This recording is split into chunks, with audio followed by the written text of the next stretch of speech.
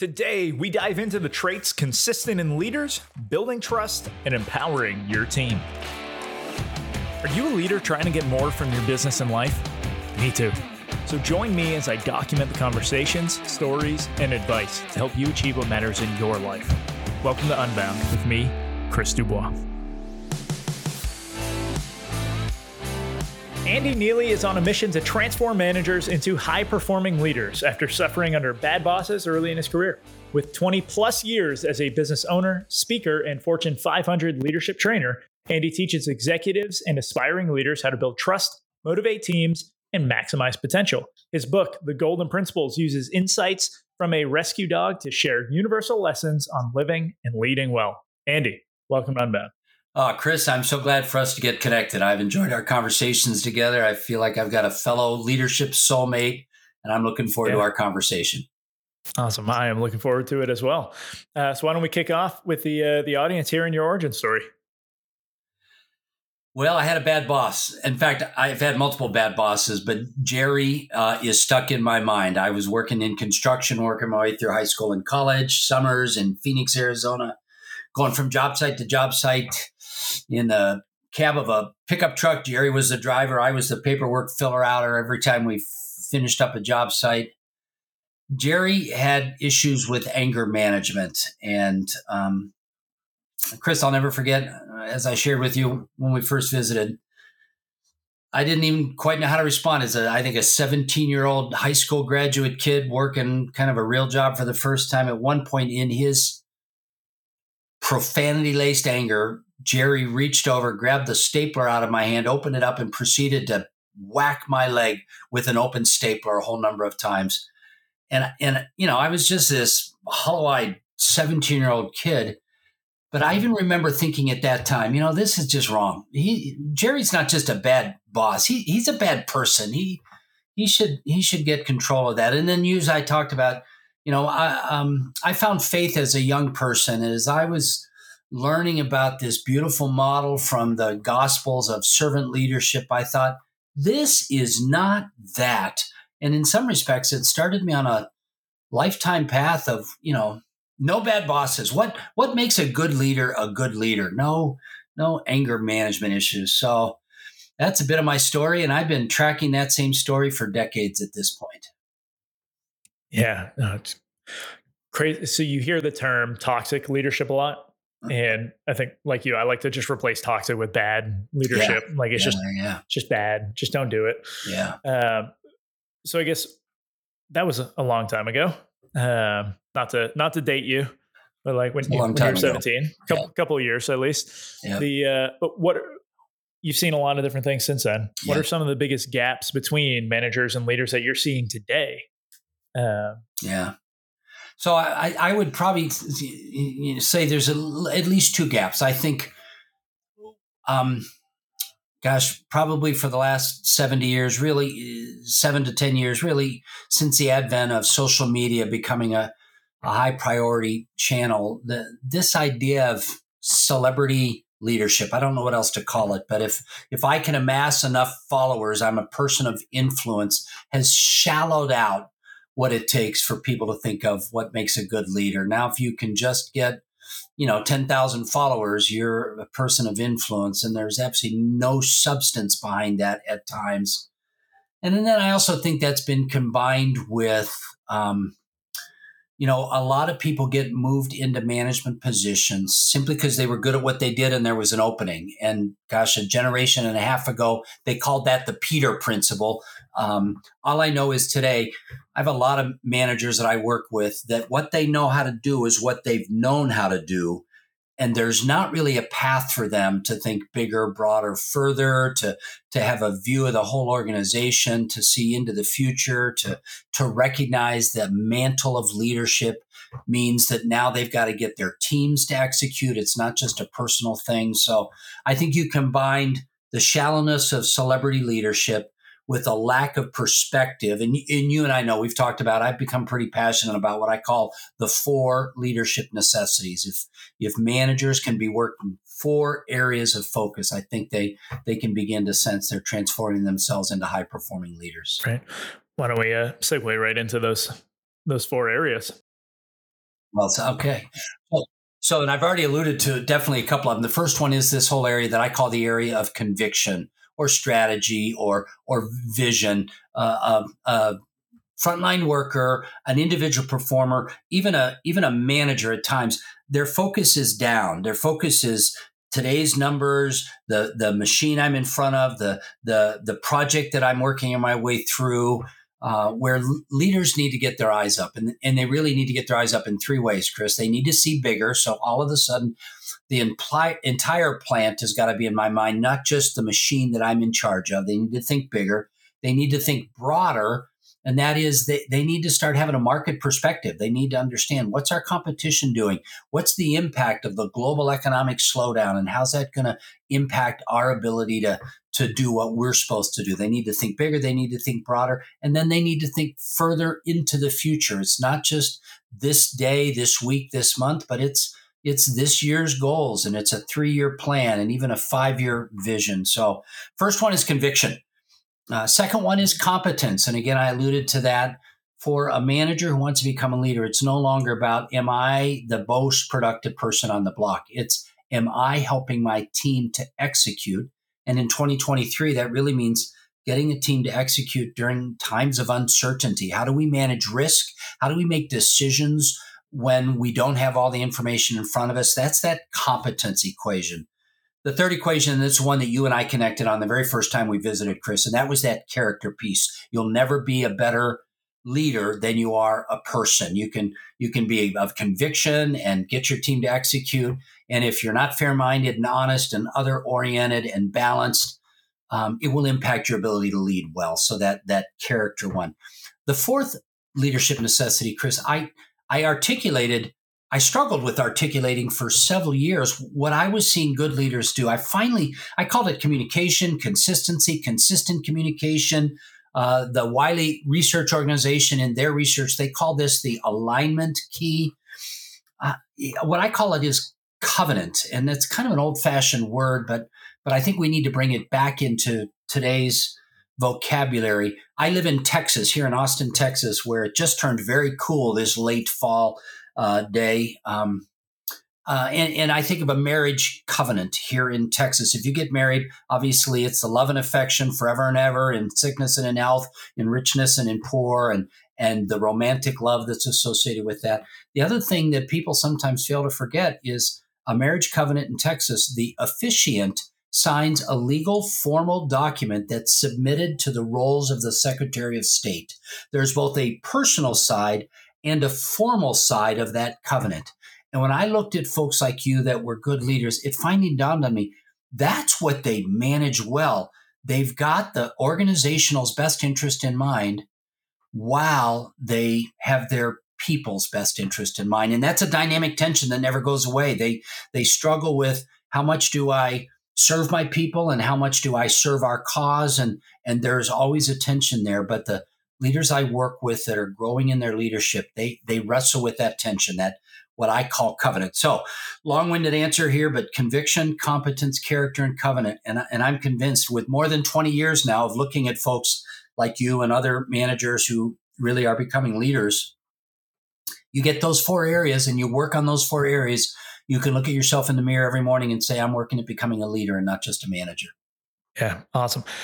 I want to go deeper into all of these right now with just some thoughts that I was having as you were sharing. There was a quote I read, I don't know, last week, from Mark Manson. I don't know what, he's like a therapist thing. I don't know. He writes funny books, but he separated competence and character and said competence is what you do when there's something to gain, right? Character is kind of how you're showing up when there's nothing to gain.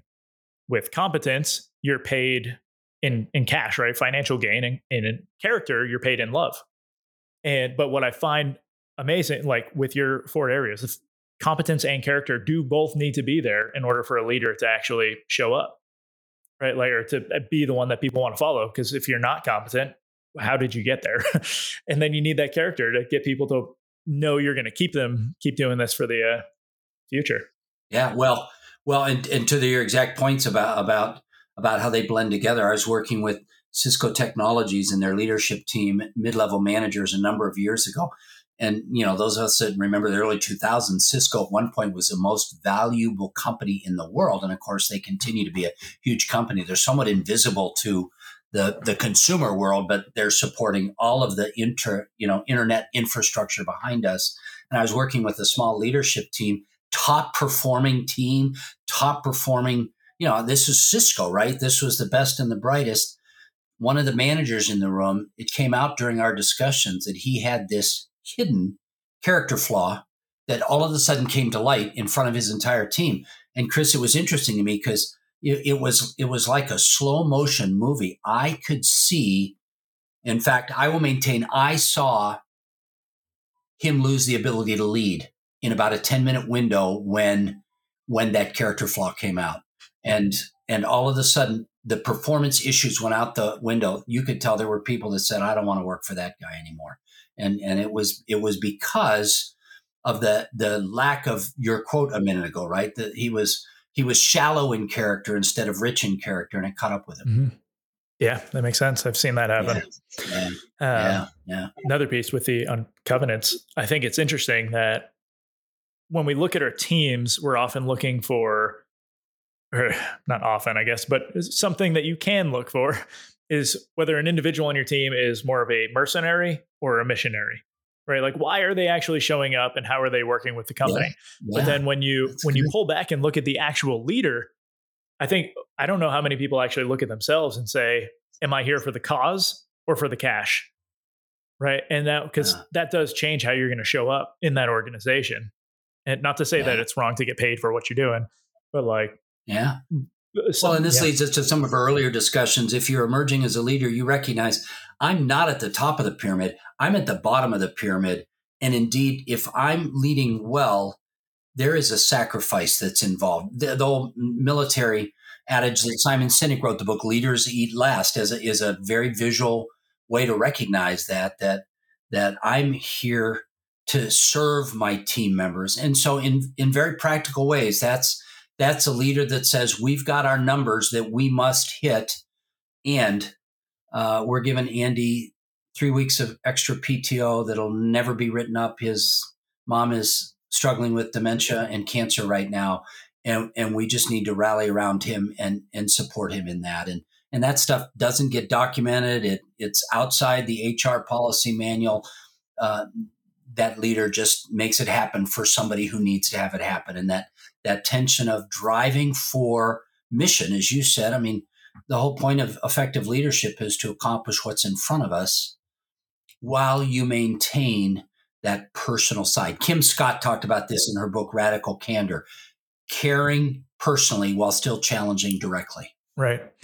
And I think so one of my favorite lessons that I've had personally as a leader was when I was in the military, as a platoon leader, and we had been a very long training event. There was not a lot of food. The people who were supposed to take care of us for food did not do a very good job. And so it had been like 3 days where, following the leaders eat last kind of philosophy, right? Like, I made sure my men ate before me. And so didn't have a lot of food. Myself and my platoon sergeant were very hungry by this third day. But at one point we were sitting down, we were doing our paperwork, kind of planning out our next missions. And some of the lower level soldiers came up with plates of food and said, hey, make sure you guys eat. We need you guys, otherwise we can't function. And it was that was one of those realizations. That's beautiful. And that's that principle of reciprocity, right? Because as a leader gives, they actually gain. And what a visceral, physical, visual demonstration. No, I mean, it felt great. It also taught me, like, you can't just take blanket guidance, right? Like, without context. So I should always eat last, but at some point I need to take care of myself. Otherwise my team will fail without me. And so that's exactly right. There's like a balance. I've still got to be able to stand that. But Anyways, and that's why I called it a dynamic tension, because there's judgment there. I remember the first person that ever needed to stop working for me, the day she walked out of the building after I had done everything to save her job that I could, because I thought I was trying to be a good boss. When she walked out, I walked out to our office area, and one of her fellow coworkers looked at me and said, "Well, what took you so long?" Because I had fallen off to that extreme, right? Where I was the continuum I talk about these days, the difference between being nice and being kind. And I think managers who think it's their responsibility to be nice are really wimping out on the hard thinking they need to do around how do I be kind? How do I drive to take care of my people while I push them to be their best? And that's a tension that never goes away. Yeah, because sometimes taking care of that person is helping them find their next role because they're not a great fit Exactly there. right. Like, why would you slow Well, them down? I mean, you made that sound great. I wish I could say this was helping Gwen find her next role. The truth of the matter is, she was a salesperson for us. She left, she went to work for the competition, and she took business away from us. And, it's just, if there's any good from that whole thing, it's at least I began to learn the lesson that my job is not to make my people feel so good at the sacrifice of the mission of the organization. There's a dynamic tension that leaders wrestle with. Right. Because the greater good of that group is now at stake. Right. Yeah. So, well, and in a business sense, viability, you don't get to be around next year to continue to offer jobs to all these people if you don't push hard this year. Right. So that's where the hard decisions of being a leader come in. Yeah, exactly. Exactly. So let's talk about we've had very many challenging times lately.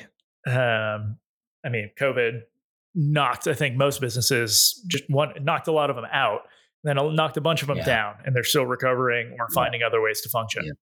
What are some of the leadership traits that you have noticed are critical for navigating those uncertain times? Yeah. Well, I think that, you and I have talked about the issue of character. I think resilience is one of those hallmarks of character where I don't know what the right answer is. I'm not sure what the future holds, but I'm going to get up tomorrow and get back at it. And we'll figure out tomorrow, and we'll figure out the day after that. And so I think leadership resilience is a big one. And then leadership agility, that phrase I think you and I both heard, and we probably shared with some of our coaching clients, fail fast and fix, that whole ability to say, all right, we tried this and that didn't work. That doesn't mean we're bad. That just means we got to pivot a little bit. And so fail fast and fix.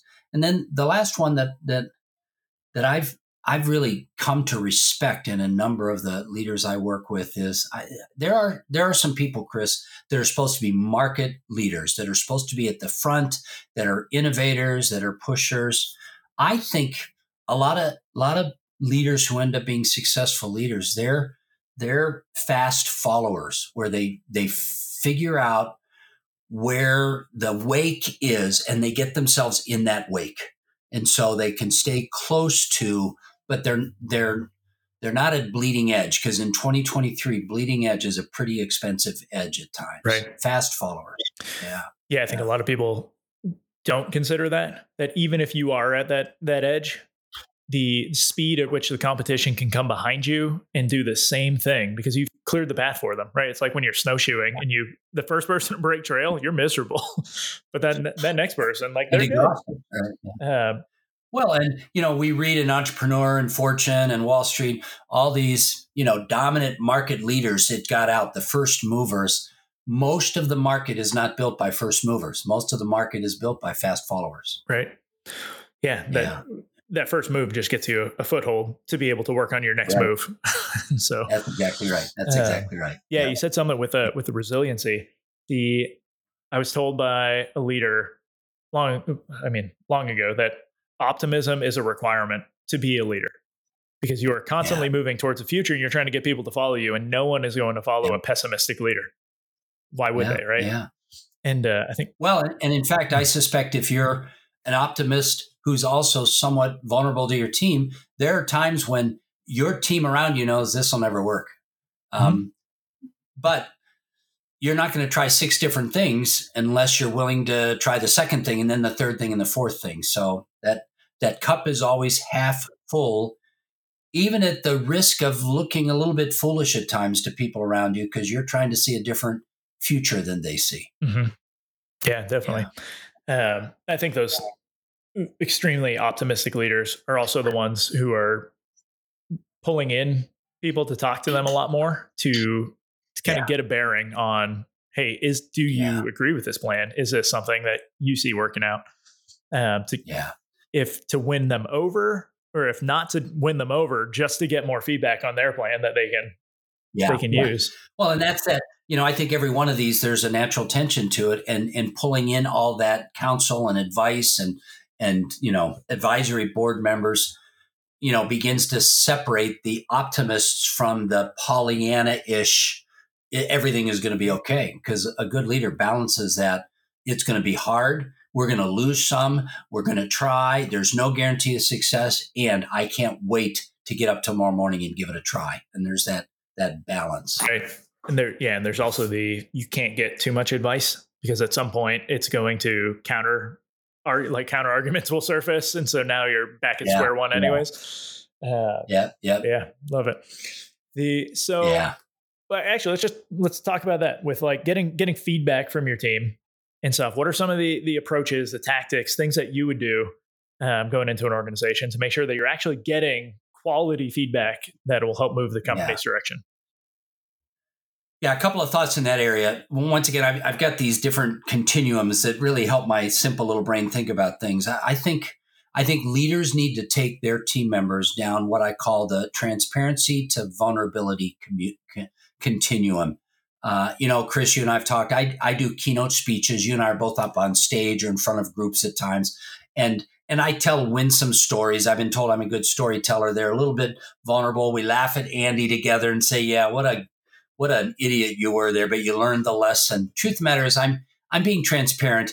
I'm not actually being vulnerable, because 45 minutes later, I walk down off the stage and I go back to my business, and they never see me again. Vulnerability is earned over time. I'm relatively vulnerable with relatively fewer people. Obviously, at the personal level, that's the familial thing. But in the business level, I think one of the ways leaders draw loyalty as they help their team members go down this transparency to vulnerability continuum. And here's the point of that, Chris. Leaders have to move first.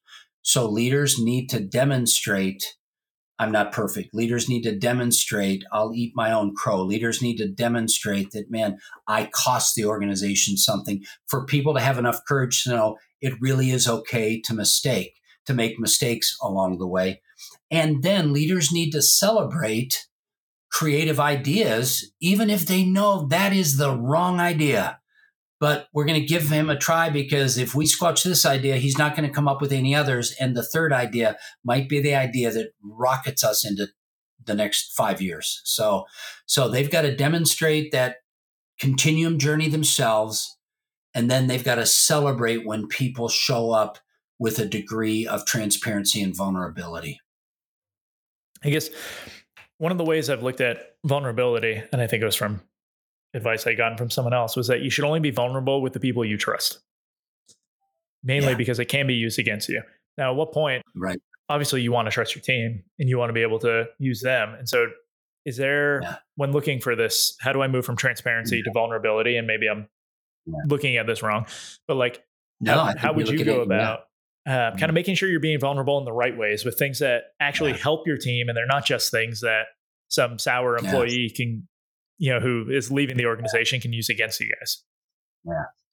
Yeah. Well, I think we all need to recognize that it takes time. If we go back to the Duke University study, probably 15 years ago at this point, that trusted advisor study that so many of us have grabbed hold of and read. And I think their study, this was an outside consultant or vendor that was trying to become, first phone call when an issue. And they said it took up to 36 months to journey up this trusted advisor pyramid. And I have some background in sales management stuff. And I know, a good sales training manual is going to tell you, you're going to get, 7 to 12 no's before you get a yes. You're going to have to make a lot of deposits along the way. So I end up talking with my clients about the concept of trust deposits and trust withdrawals. And there are two truisms of trust deposits and trust withdrawals. The first truism is trust deposits, by their very nature, are small. Periodically, maybe you can save the entire company and make a huge trust deposit, but day in and day out, as a leader, your trust deposits are relatively small into your team members. Unfortunately, in contradistinction, a trust withdrawal is typically large. therefore, what you and I need to be doing, and what the people that are listening to this podcast, we just need to recognize we got to be showing up in little ways pretty consistently along the way. It's a little thing, Chris. My wife and I own a small $4 million set of businesses here in Central Texas, and I'm not involved day to day in any of those businesses, but I send out a weekly little newsletter. I call it Andy's Axiom. That's kind of an update on the industry, and it's challenging my management team in these 4 leadership necessities, and it's telling some stories of some of our customer success stories, and I send that out 52 weeks a year. The truth of the matter is, some of our team members don't read it every single week, but it shows up in their inbox every single week. And I'm just making purposefully these little deposits. So when I have to come out and say, guys, COVID 4.0 just hit, we got to shut the doors again. And we're taking everybody's salary down by 75%, or whatever hard decisions need to be made. Those withdrawals are large. I've been purposefully trying to make small deposits along the way. Small deposits, big withdrawals. Therefore, you've got to be purposeful in walking people down that continuum. And then I think finding those good moments of praise for the team where even if it's for an individual, but doing it in public so that everyone on the team now builds a little more trust because they see someone else, right? And it get that like trickle out effect. Yeah, exactly. Well, and I call it the 3-fold affirmation conversation, where somebody does something well, you celebrate it with them. Hey, great job, Chris. Really appreciated that. None of us could figure out how to get that done, and you figured it out. They just got 1 deposit. In fact, Chris, that was wicked smart. Can you tell me what you did to figure it out? And then they retell the story. That's a 2nd deposit. Then you say, hey, great, Chris, at our huddle on, the Mac has those new I can't even quite figure out, but they throw up balloons and firelight and things like that. And I haven't quite learned the new Mac OS yet, but those reactions they put up, I think we just saw. Yep. Well, and maybe they were reacting because the 3rd deposit then is when I say, hey, Chris, we've got our huddle on Tuesday. Can you take 7 minutes and tell the whole team? And all of a sudden, 1 little success became 3 deposits. And so you can celebrate that in 3 different ways. And as you and I both know, as leaders, if we're going to be purposefully making deposits, we've got to be creative and thinking about it on a regular basis. Yeah, definitely. I used to send out an email. It was like a status update at the end of the week to my boss, and I would highlight people on the team like who were doing great things and like make sure that, and then CC my team so they knew it was happening and that I was showing them off. And that good for you. Went a long way. Good for you. But also like there are those big events where you need to step up and build the trust. Where exactly. I was a company commander for basic training unit, infantry, 1 station unit training, and we lost a soldier in the middle of the night and just like went AWOL, disappeared. The drill sergeant who was counting to make sure that they were there counted the rifles, never counted their heads, and so it was on him. But when I went to the battalion commander, I basically said, no, this is on me because we didn't make sure that was like clear guidance, right? Like obviously it was. But we did. We talked about it. Battalion commander said, all right, you got this. Go back. I went back to the company. Everyone's expecting this guy to be fired on the spot. I was like, all right, here's what we got to do. You need to create a plan for how this is never going to happen again. I'm going to do this. And we made a plan, but that built more trust across my organization than those emails I was sending and anything else, because I put myself on the line for them. And, but it was also one of the most nerve-wracking things. One of my longtime colleagues, she tells a story about she was heading up a client team, and one of their team members lost $1 million contract. And in similar but different, not life and death, but this is a pretty big contract for a small and medium business to lose. Lost $1 million contract because of some mistakes they made, and everybody's convinced that person was going to be fired. And she said, why would I fire them? They just learned $1 million lesson. We all need to make sure we don't repeat that mistake. Well, that's probably bigger than I could have handled, because that's a pretty painful loss. But it's that same point that we have to take risks as leaders. And it takes us back to that, bottom of the pyramid rather than top of the pyramid. In some respects, leadership is really upside down to what a lot of people think. Steve Sample, the former president of USC, wrote one of my favorite leadership books. Just the title of the book, The Contrarian's Guide to Leadership, tells you a lot of what you and I have been talking about is true. I'm taking that one down. Yeah. In fact, he even has, I think, my favorite chapter in one of my favorite books, Leading Gray in a Black and White World. And what he talks about in that chapter is that dynamic tension of, you know what, I don't know, do I fall off on this edge or do I fall off on that edge? Do I push there? Do I let go there? Leadership is that balancing act of knowing that you don't have the black and white answers. One of the big things that I coach. And that I think I'm almost moving almost all of my coaching efforts towards this now. So listeners, there you go. But no, just decision making. Well, you've even got a gray shirt on today. So perfect. That's appropriate because good leaders lead in gray a lot, I think. Yeah. But it's the idea that great leaders are great and well-known because they made great decisions, right? Like when we look back in history, all of those famous generals, right? If we're looking at Steve Jobs, Jeff Bezos, like they made decisions that got them there. And that's why we respect them as leaders. There's a couple leaders that we know about because they made very bad decisions, but we're not really praising the leader. We're looking at the decision they made and why it's important not to do that. Right. And so, but leadership is completely made up of the decisions that we make, right? Do I go off that side of the cliff or that side? Yeah. Like, well, it depends on all of these things that matter to your specific situation. And so having those skills is pretty paramount. And how do you learn to make right decisions? And I think a lot of us would maintain the way you learn to make right decisions is because you learned from the wrong decisions. You made a lot of them and you figured it out. So actually, let's talk about making those decisions and then passing to your team the ability to make all these decisions. How do you kind of create that psychological safety within an organization so that they're willing to try and fail forward and do all of these things? Yeah. Well, I think some of it we've already talked about. You and I as leaders have to demonstrate that degree of transparency moving into vulnerability is I'm going to make this decision. Colin Powell, he said a battle plan leader needs to make life and death on the field decisions with no more than 65% of the information they wish they had.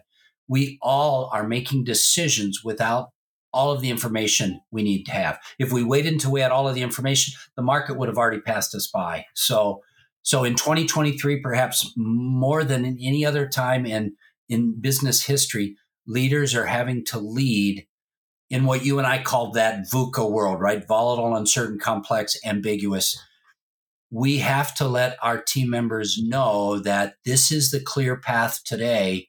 And if we get better clarity tomorrow, we're going to modify the plan, but we're not going to sit here until the plan is perfectly clear because the market will leave us. Our mission will leave us. The organization will be left behind. We won't be able to serve our people or our constituents or the customers or clients that we're working with. And so I think that vulnerability and agility of recognizing we've got to move forward and tomorrow may be a different tune, but today we're moving this way, modeling that ourselves as managers and leaders, and then allowing our team members to do the same thing in smaller ways and gain the experience that you and I are talking about. Yeah, makes complete sense. So I guess last question I'm going to throw your way before we get into the final three. What are some of those habits and routines that you're using to kind of boost leadership performance like over the long term, right? You got your big four. What types of things are you doing to make sure that you're actually instilling those and you're working towards them to just be a better leader? Yeah. Well, although I think I've clarified the language around what I believe to be the four leadership necessities, none of these ideas are new, right? There's been nothing new in leadership since Jesus Christ and Marcus Aurelius. So continuing to avail myself of the best leadership thinking, everything from at the personal level, subscribing to James Clear's Atomic Habits email that I get regularly, to audio booking Bill George's new book on True North leadership for emerging leaders, and reading Harvard Business Review and The Atlantic to prompt my thinking. So for me, it's at that personal level of, you'll never be a better leader of others than you are of leading yourself. And then at this point in my career, it also is really about finding the key opportunities to speak into emerging leaders. And so, as you know, I pretty actively promote, I do keynotes and workshops and coaching and CEO advising. I've written a couple of books. Part of that, I think, is because I don't want people to have to spend as many decades as I did trying to figure out what turns a manager into a high performing leader. So trying to strengthen my voice a little bit and then working on my own personal habits of leadership. Awesome. All right. Rapid 3 questions. What book do you recommend everyone should read? Well, if they haven't read The Contrarian's Guide to Leadership, that should be on the short list. Also, Humilitas by, I'm drawing a blank on the author's name. But really, I said a minute ago, there's nothing new in leadership for the last 2,000 years. This is really the Western civilization's approach to leadership, that bottom of the pyramid rather than top of the pyramid. That's come back up in some of my conversations recently is humilitas. So putting others first form of leadership. So those would both be on my short list. And then for your people that are just emerging, Chris, into leadership, the 21 Irrefutable Laws of Leadership. I've kidded for years.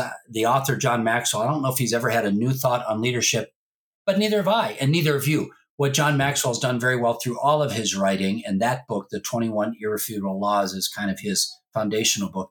What he does is he reminds us all of the simple foundations around personal and professional leadership.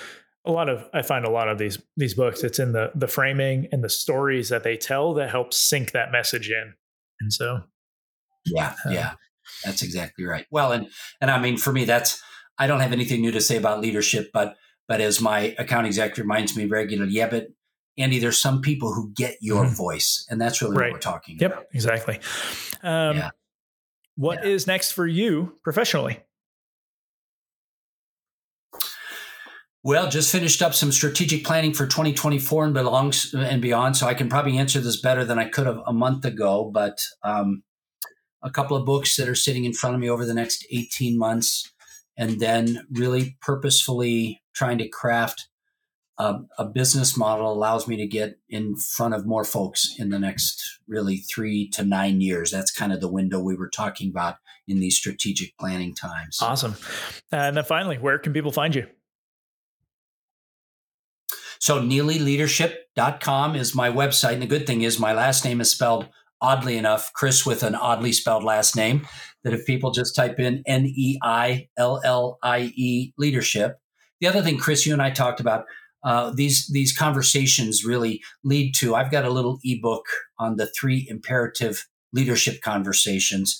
And if somebody just goes to leadershipmaterials.com, they can download an 8-page ebook around holding hard conversations, holding that 3-fold affirmation conversation, holding coaching conversations. There's a good resource there. So neillieleadership.com, leadershipmaterials.com. Awesome. All right, Andy, thanks for joining me. It's been a pleasure, Chris. When the first time we visited, I think we just recognized we just share a lot. We've got to find ways to continue to interact with each other. It would be a real pleasure. Yeah, definitely. Great. If you enjoyed today's episode, I would love a rating and review on your favorite podcast player. And for more information on how to build effective and efficient teams through your leadership, visit leadingforeffect.com. As always, deserve it.